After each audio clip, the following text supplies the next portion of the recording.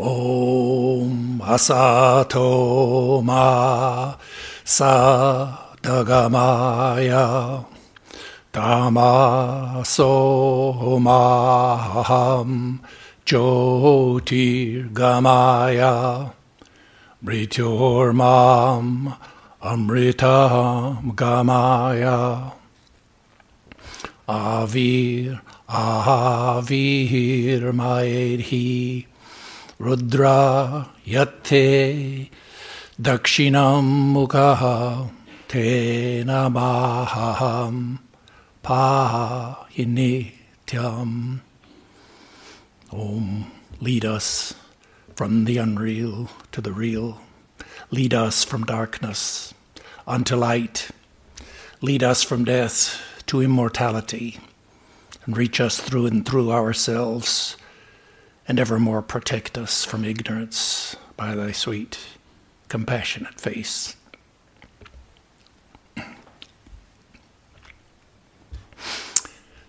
So my subject this morning is inviting intuition.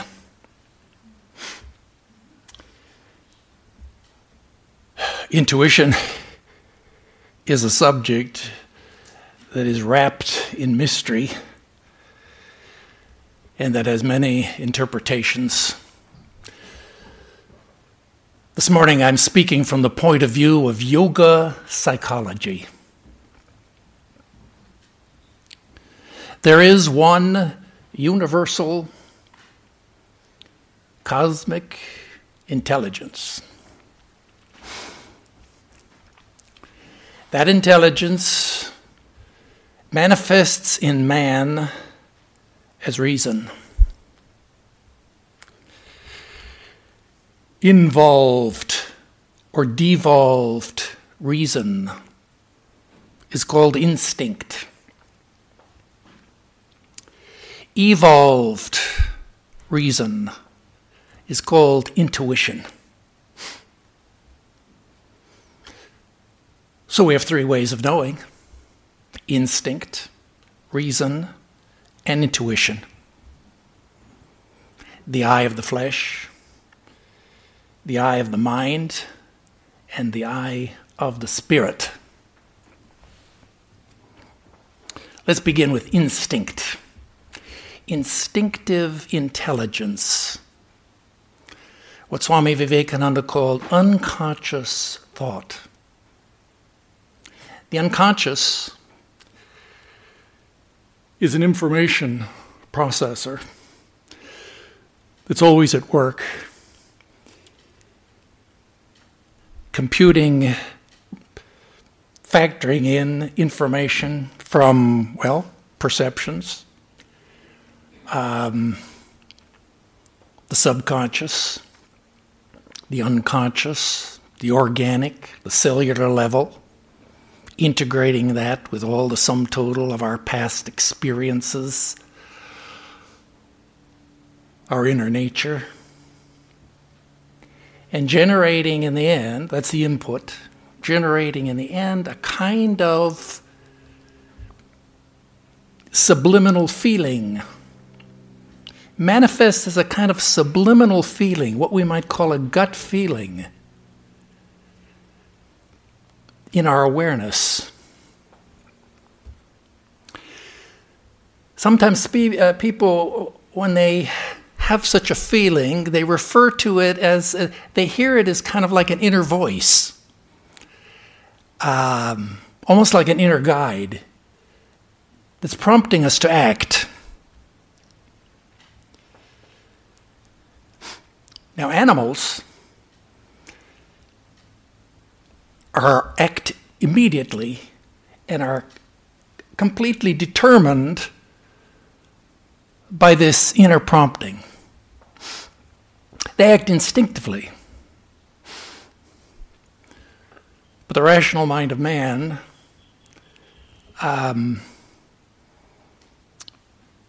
sometimes begins to process those feelings. This instinctive intelligence, this inner voice, sometimes it's called women's intuition. That's because by conventional wisdom, we never talk about men's intuition, right? So by conventional wisdom, women are more open and more receptive to, in interpersonal transactions, are more open and more receptive to emotions and feelings and nonverbal cues, and maybe they're more empathetic. And when those feelings become even more conscious and are integrated, we could say that such a person has emotional intelligence. A person with emotional intelligence is a person who is clearly aware of their feelings within themselves and can distinguish and identify their feelings. And they're also aware of the feelings in others, and they react appropriately. Now, this emotional intelligence is a kind of intuition. That is, I shouldn't say that.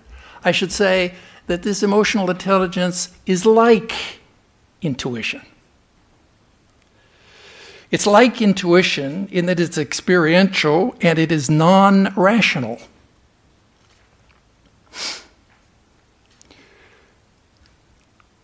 But this instinctive intelligence, that is to say, this unconscious, pre-rational instinct, is not the same as superconscious, trans-rational intuition,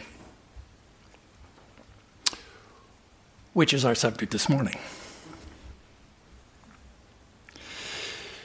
Now, at a higher level of our knowing, so we have three kinds of knowing. We have instinct, reason, and intuition. Now, let's look at reason. Reason is a higher level, higher evolution, a way of knowing that transcends mere experience, and they can frame that experience in the form of conceptual reasoning. Reason just means that we have the ability to think, to conceptualize, to abstract from particulars in a general, form words, concepts, make judgments, organize those judgments in the form of a rational progression of thought, and arrive at knowledge. Reason, we could say, is the logos within us. We were created in the image of God. In the beginning, there was the Word, that is the logos. And we have within us that rational faculty. And because we have the logos within us, we can see the logos everywhere around us. That is, we can make sense of the world. We can make it, the world is intelligible to us. We can find reasons and we can understand the world around us. We can know what's happening around us. It's this reason that really makes us human. It's the fact that we can know and name things that differentiates us. That's the Rubicon. That animals distinguish us from the animal kingdom. And although man is sometimes called the rational animal, we really didn't think of a human being as an animal. That's because there's something which distinguishes us from animals. And that is reason. Now, although reason lifts us above mere experience and instinctive knowing and feeling, characteristic of the lower mind, called the manas in yoga psychology, although it lifts us above that level, it has its own limits. Reason has limits. Birds cannot fly without wings, and mathematicians cannot compute without numbers. And so man also cannot reason without words. And words are like boxes. And thinking is just putting things and categorizing and pigeonholing things in different levels of higher generalizations, the different boxes. And as long as we can do that, we can think. That's what thinking is. It's just adding and subtracting things, putting things in one box, taking them out of one, putting them in another box.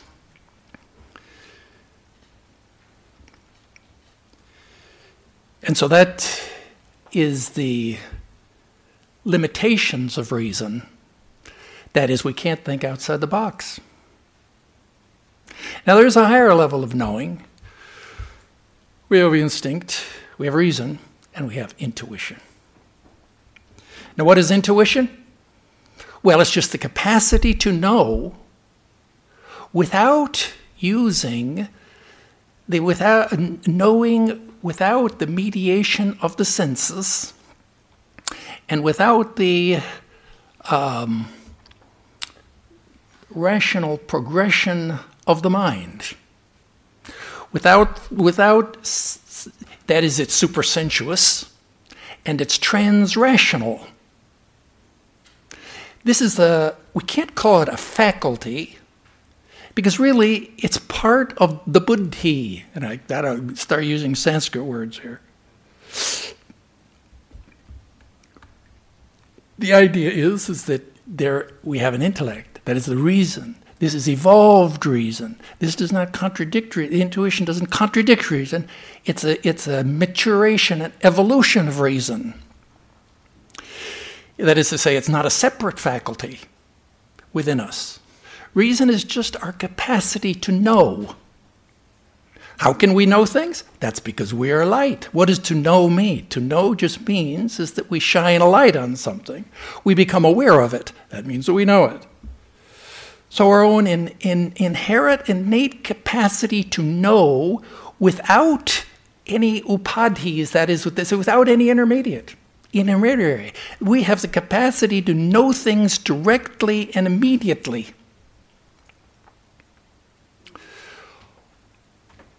And so although we're calling it intuition, as if there's a third thing, it's really just an ability, a natural ability that we have. Our intuition, that is this ability to know things directly, without the help of any dispense with our eyeglasses and all of our thinking and our eyes and our ears. And intuition, let's try to characterize an intuition, a true intuition, as distinguished from the word as used in common parlance. From the yogic point of view, we're speaking this morning. An intuition is supersensuous. That is, it's not perceived through the five senses or through the functioning of the sixth, what is sometimes called ambiguously the sixth sense. That is the manas, identified with subconscious perception, and not knowing through logic or rational thought. It's supersensuous. That's a characteristic of a true intuition. A true intuition is not instinctive. It's not it's an experience, but it's not. That is to say, it's a transrational. I'll give a second characterization here of an intuition. An intuition. An intuition is transrational. What does that mean? It means you don't have to think it through. You don't have to go through all the progression of thinking. Let me give you an example just that comes to mind of an intuition. An example that's a favorite example that's given in the philosophy of mind. And it's about a physicist. Her name was Mary. And Mary was a world-renowned authority on the physics of optics.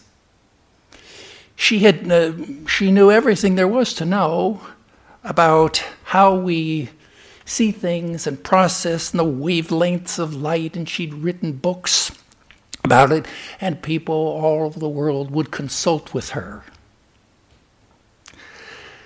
But Mary had she'd grown up in an environment in which it was a black and white environment. Maybe she just wore white dresses and black shoes. That's all she had. Maybe she had a black and white TV. Everything in her room was just black and white. There was no color. And so like this, she grew up, and she became this authority on spectral analysis and optics. And she knew everything there was to know, really, about color. And time passed until one day she decided to step outside of her room. And she went over the door, and she opened the door, and she walked out, and there she found herself in the garden, and the sun was shining, and the birds were singing. And there she saw that there were some flowers, and there was a beautiful red rose in bloom in her garden. And she stopped, and she looked, and she opened her eyes wide, and she was stunned and amazed. Because she thought, now I know what a red rose is. Now I know what red means. End of story. That's the thought experiment in the philosophy of mind. And the question is, what did she know? That is, it's not just a sensation, because she knew all about sensations. She knew all about the biology of how we see things. She knew everything in the books. She had all the book knowledge. She had all the information. And yet she's having a cognitive knowledge in her mind. I know. That is a conscious being, a conscious knower. There is a conscious knower. That is an intuition.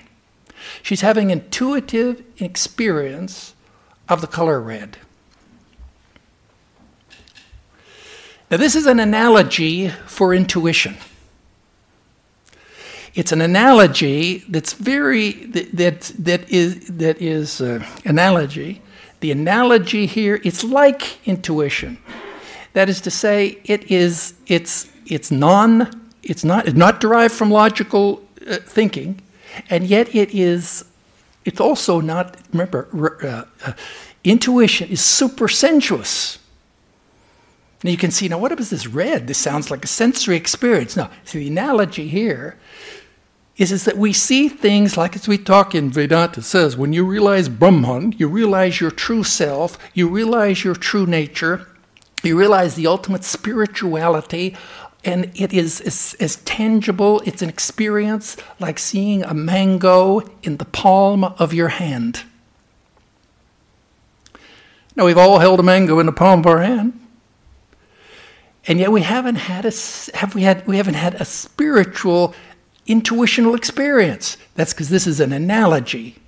The analogy is about immediate, direct experience. Take that out of the analogy. And of a conscious knower is an intuition. Intuition happens as something where we grasp the thing in itself. You know the contrary to the great philosopher Immanuel Kant, we can know things in themselves. We can grasp immediately. We have the power, that is, it's a power of our own natural awareness, that we can know things immediately. We don't have to go through the whole process of reasoning. See, reasoning is a slow, heavy process. It's like a guy who, two mountain climbers, they come to a stream, swiftly flowing stream. And one mountain climber, he's kind of tired out, and he's kind of overweight, and he's heavy to go. It's very difficult for him to do. Slowly, he's going to try to pick his way across that stream by finding little rocks or stones. And so slowly he jumps from one stone to another. Meanwhile, his companion, he's in good shape. He just takes a running jump and jumps right over the stream. That's like intuition.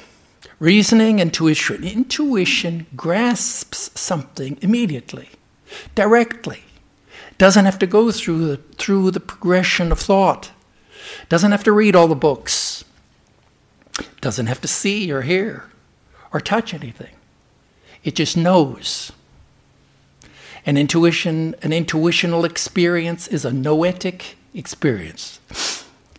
Noetic is a kind of a buzzword today, but it just means knowing. It's an experience that gives you knowledge. Intuition is when that is the light bulb goes on. That's the common image. Light, of course.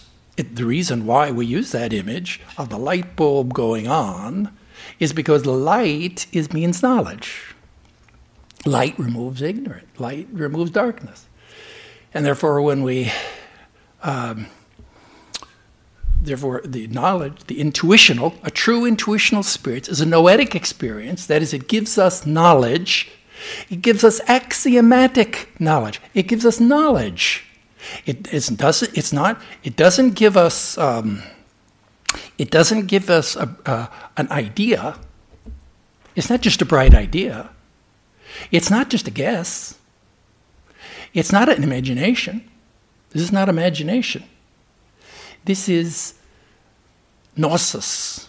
The Greeks call it gnosis. This is knowledge in the Platonic sense of the term.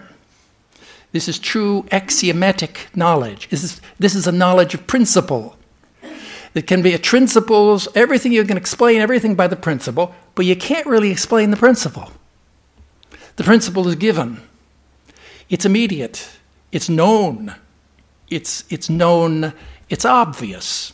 It's like in math, The Euclidean axioms are all indubitable proofs. They don't need to be proved.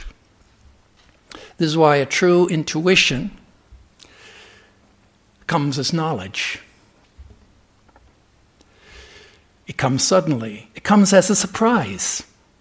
It comes as an aha experience. It comes as a kind of we could say, it's a revelation. It's an epiphany. It's a stroke of genius. That's what genius is. Genius is just somebody who can see the unity in the diversity. That's all. He can grasp the whole. Who can see grasp the one in the many. So this is an intuition. So we try to explain what is intuition. Intuition is just the innate power, the ability that you have to know things directly. That's all. Let me give you examples. I'll give you a couple examples here of intuition. The most famous one, of course, probably is the account of the Greek mathematician Archimedes, who was an inventor and an architect, and one day he was called by the king.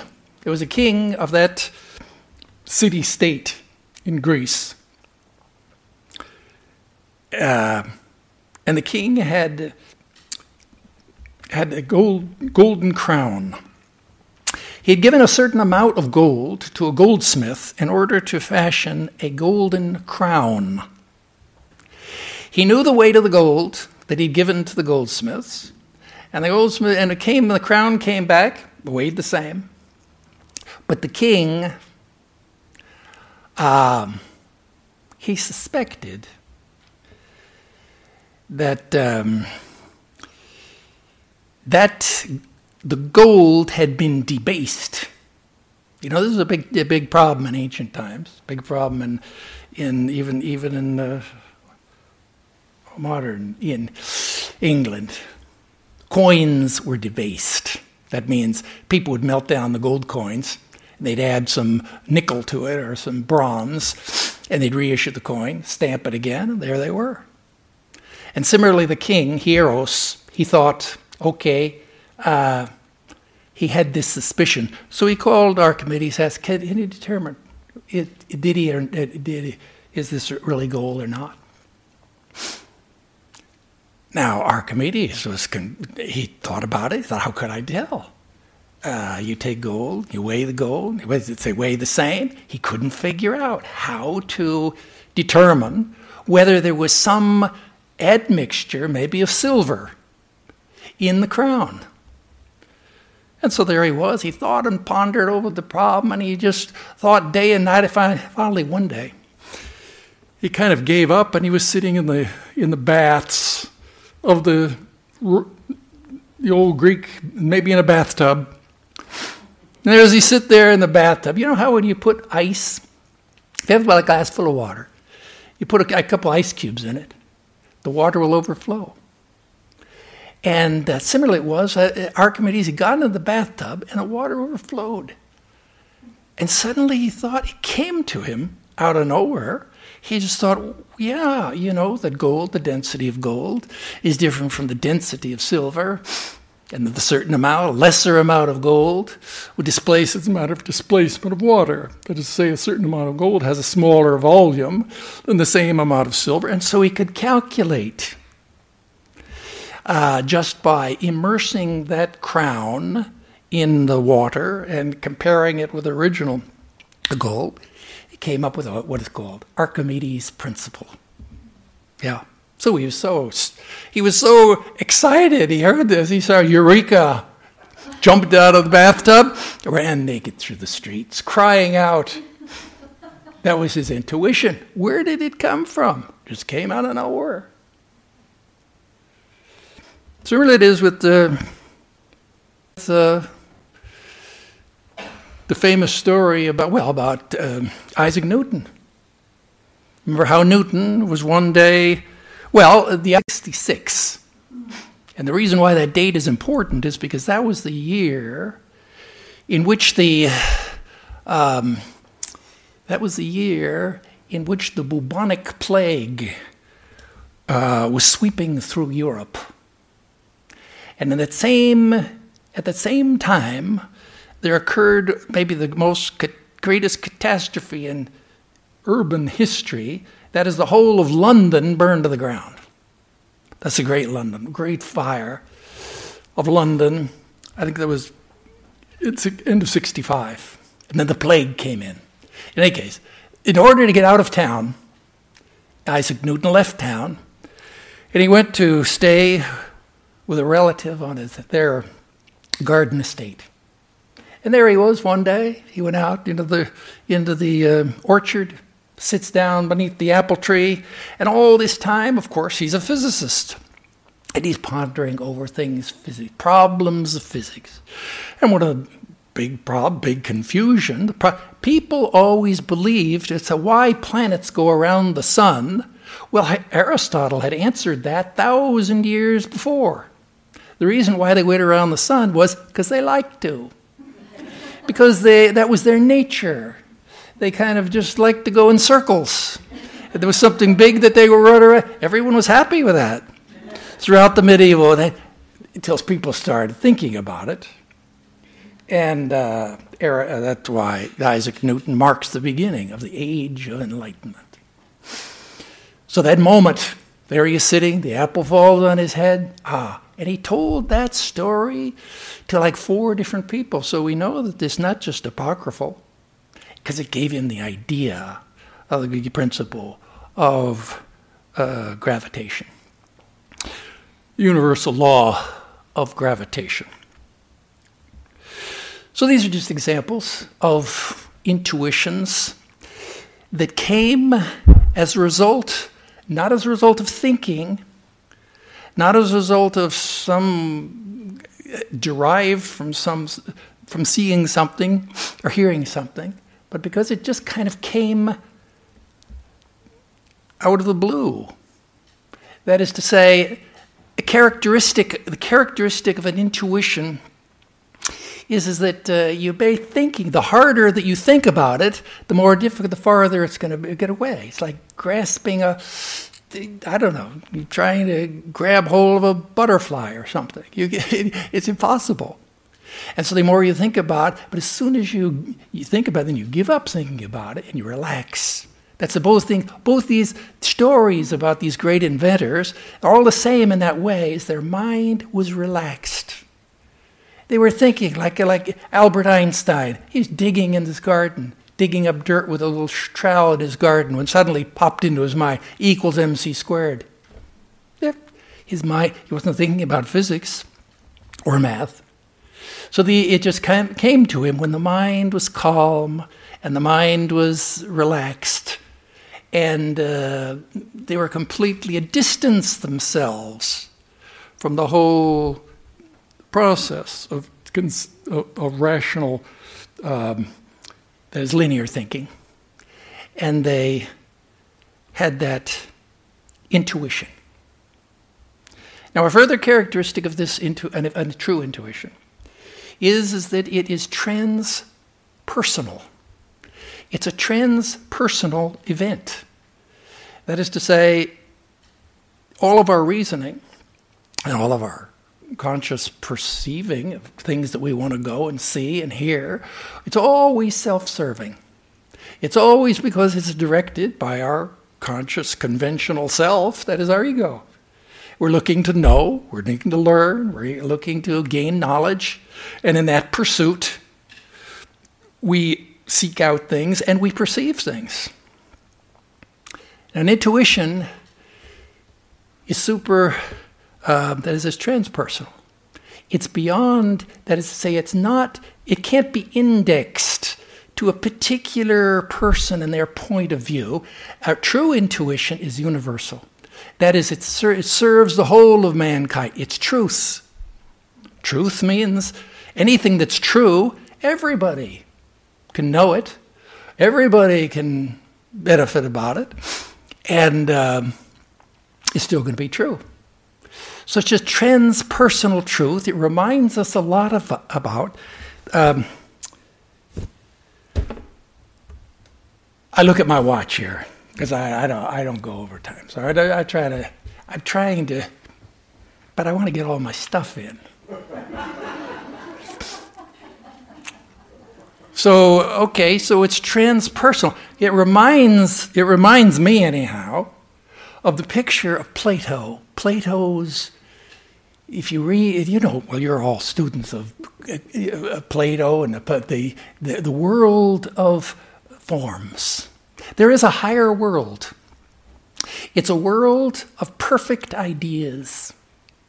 And all of those are universals. They are transcendentals.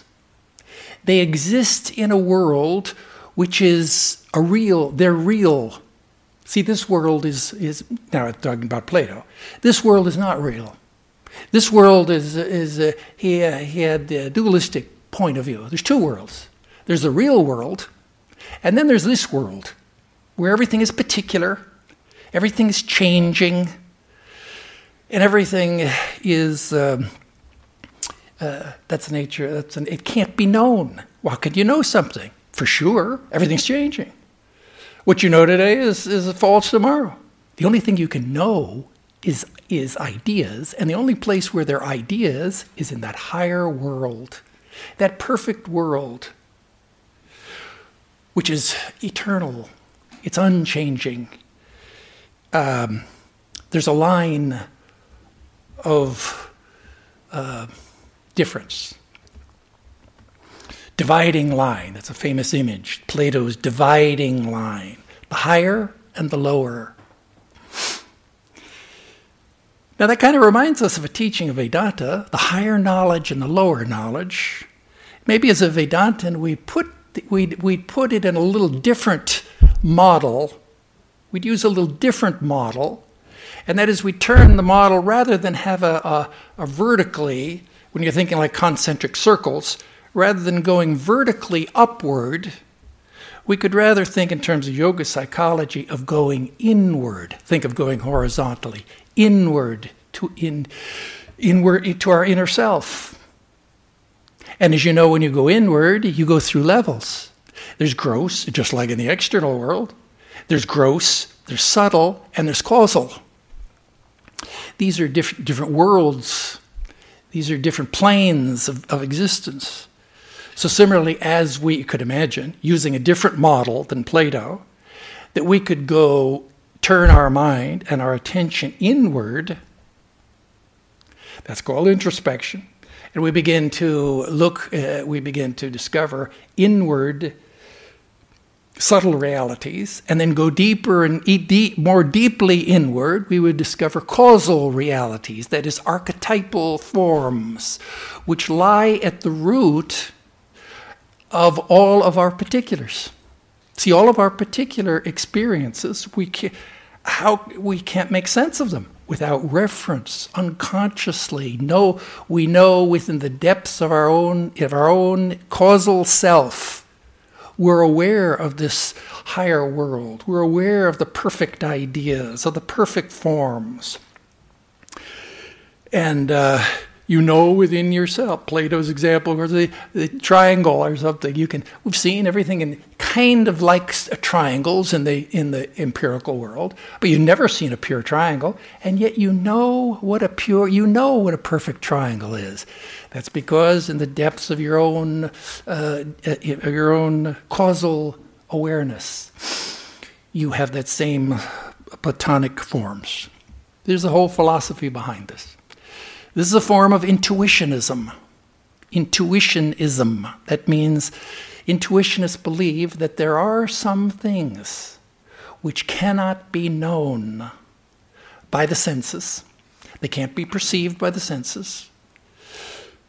They can't be heard or seen or touched.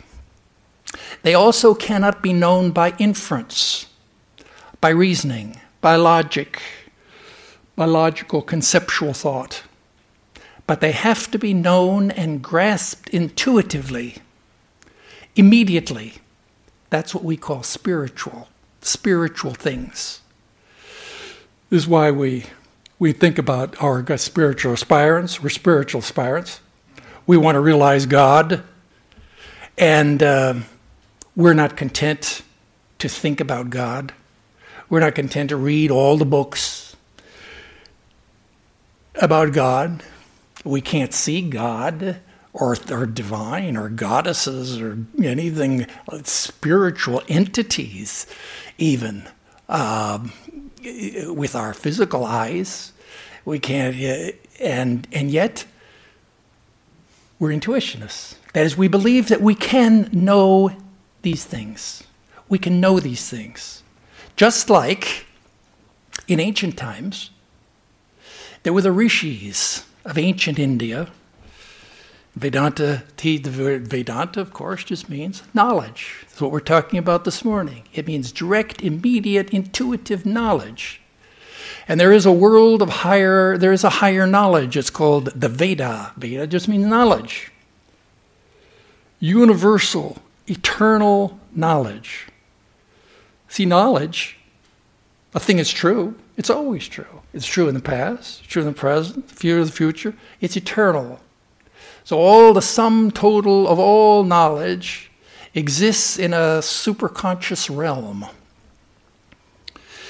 And the rishis, that means the sages and the saints, they had tuned their mental radio so that they could kind of understand the meaning of the teachings of the sacred texts, and so that they came to intuit and to realize the truths that are described in the Upanishads, that is, in the Vedanta philosophy. So this is a goal. The goal here is the philosophy. All knowledge, all the knowledge comes to us. All knowledge exists in the superconscious. Superconscious means it's beyond supersensual, supersensuous, transrational knowing. The superconscious, we could say, is the mind of God, is God's mind. We could say that God's mind is like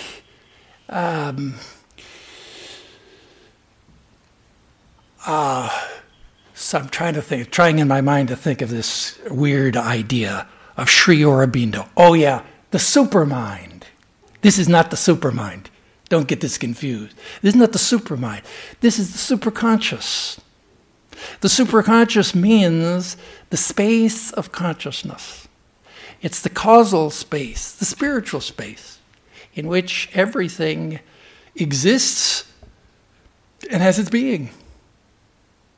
That's called the Chidakasha. All of our inspirations, they come to us from real true inspirations, come to us from the superconscious. They come down from on high. And the superconscious is not something that's up there. It is within us. That is, it is our own. It's our own nature to know such things. If we could just remove all the upadis, if we could just remove all of the intermediaries and all the crutches and the helps that we use to try to understand things, get rid of all that stuff, then all this would become clear. We'd all just know it intuitively. That is why Swami Vivekananda says there's no such thing as inspiration. Because by inspiration, the etymology of the word sounds like it's come from like one of the muses. You know, the Greeks believed in the 9 muses. So where does your inspiration come from? Well, you're visited by a goddess from outside. There is no inspiration in this sense. Only it comes from within. It's expiration. That is, it's inner knowing. Now we may ask the question, how can we know? Then how can we get inspired? This may be our quest. Spiritual aspirants, we're interested in, well, that sounds good. How can I get inspired? And, well, sometimes people get into altered states and things just pop into their head. And they have a kind of a peak experience. It just happens. They just stumble on a higher truth. That sometimes happens.